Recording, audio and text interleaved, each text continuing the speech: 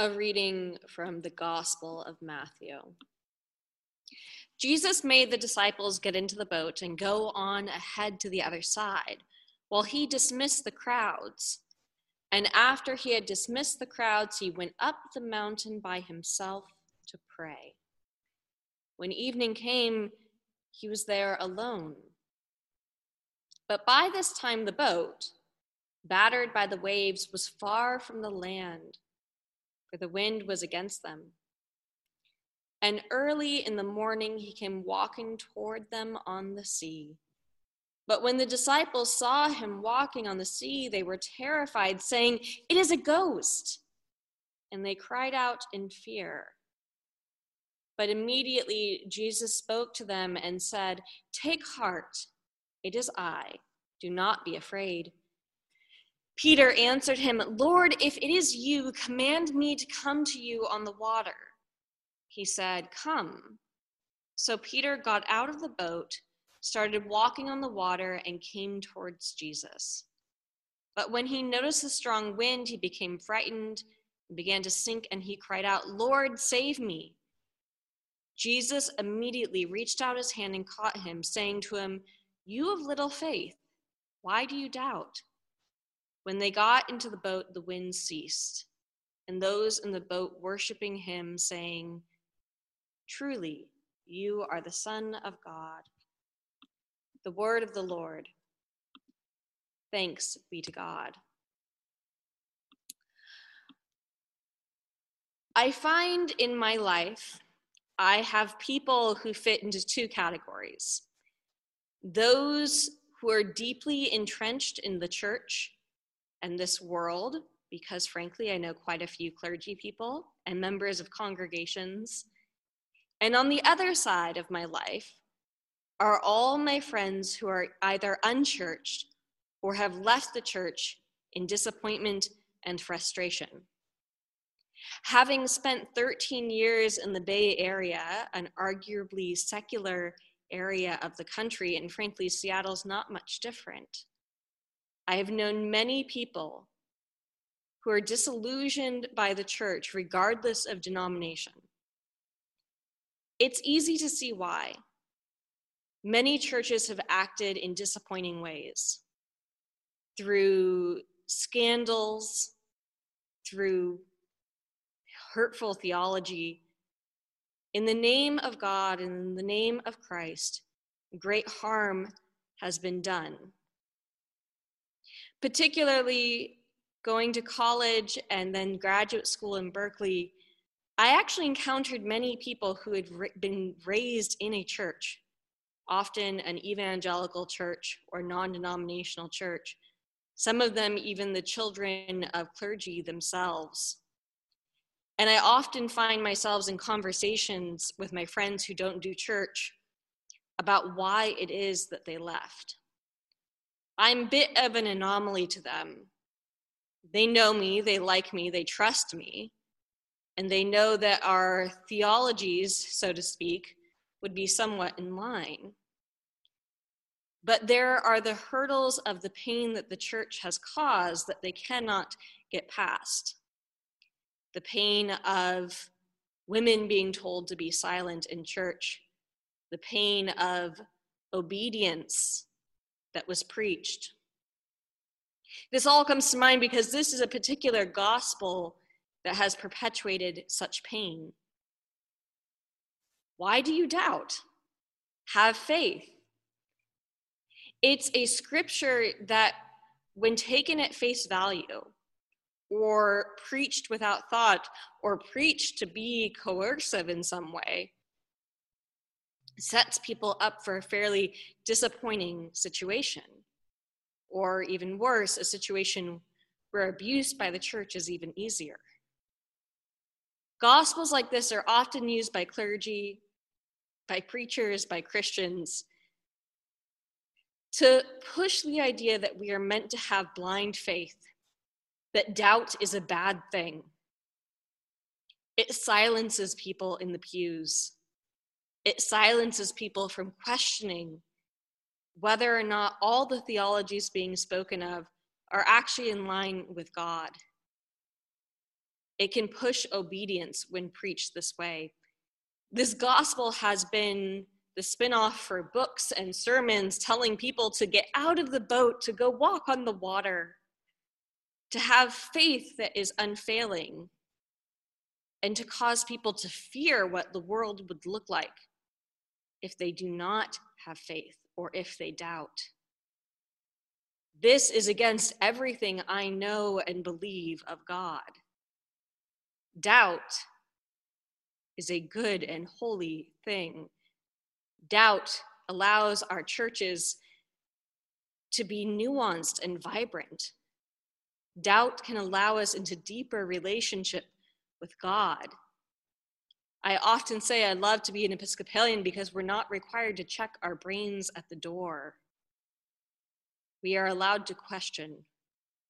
We are allowed to doubt. And yet we encounter this gospel, which requires a fair bit of unpacking. For if doubt is not a bad thing, what exactly is Jesus saying? In the context of the story, we have to know where we've been and where we're going. Jesus just got done feeding the 5,000 plus, because yes, there were pluses there, more than just the 5,000. Exhausted from feeding and caring for the masses, he sends the disciples on ahead of him, and look at what he goes and does. He goes and he prays by himself. He cares for his soul and his spirit. He refuels and is fed. The introversion that he needs to be with God, that even the Son of God needs to refuel for ministry and take care of himself, is a whole sermon in and of itself. And then he goes to meet the disciples. Now notice this. The disciples see this figure walking on the water, and that does not scream to them, Jesus, Son of God. Instead, they think it's a ghost. Nothing in what Jesus is doing is part of what they expect the Son of God to be able to do. This is not one of the things foretold, that the Savior to come, the Messiah, will walk on water in the midst of a storm. They are frightened. Have you ever been on a boat in the middle of a storm? Waves and wind bashing about? There is no shame in fear. And then to see a figure walking across the water. This is not the God that they are expecting. And frankly, you can see the fingerprints of humanity in this story because it's proving something of Christ's divinity, but doing much more to speak to the disciples and their faith. Interestingly enough, it is not Jesus who initially summons Peter, but Peter saying, if it is you, God, if it is you, Christ, let me come to you. Peter is the one who asks for the test. I don't think the fear he experiences being in the midst of the storm is something to be shamed. Jesus doesn't calm the storm immediately. It says the storm ceases when he gets into the boat. It's unclear. Maybe assume that that is the action of Christ. Writer and theologian Debbie Thomas points to an interesting notion in this scripture, that instead of focusing on it being doubt that sinks Peter, look at it as the place where fear leads us. Fear can lead us to sink. Fear can lead us to lose our footing. Fear is natural. Fear is, to some extent, unavoidable. But fear is very rarely the place where God truly intends us to be.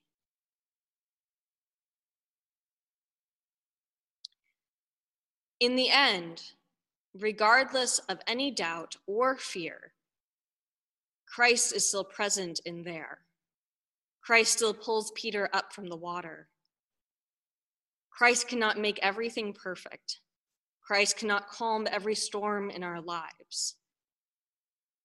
Yet Christ can be a companion, a companion in our doubt, a companion in our fear, even when it causes us to sink. Blind faith and lack of doubt can do so much more harm than good. When I think of conversations with friends, even very recently, seeing them speak on social media of the harms of having religion forced upon them as children,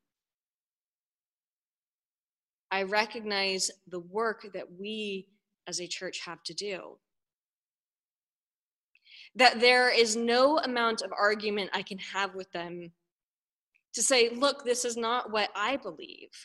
This is not what my church or my denomination believes. There's only so much I can witness to a different way of life, a different way of being Christian. That as much as they know me and love me and trust me, there are harms that cannot be overcome.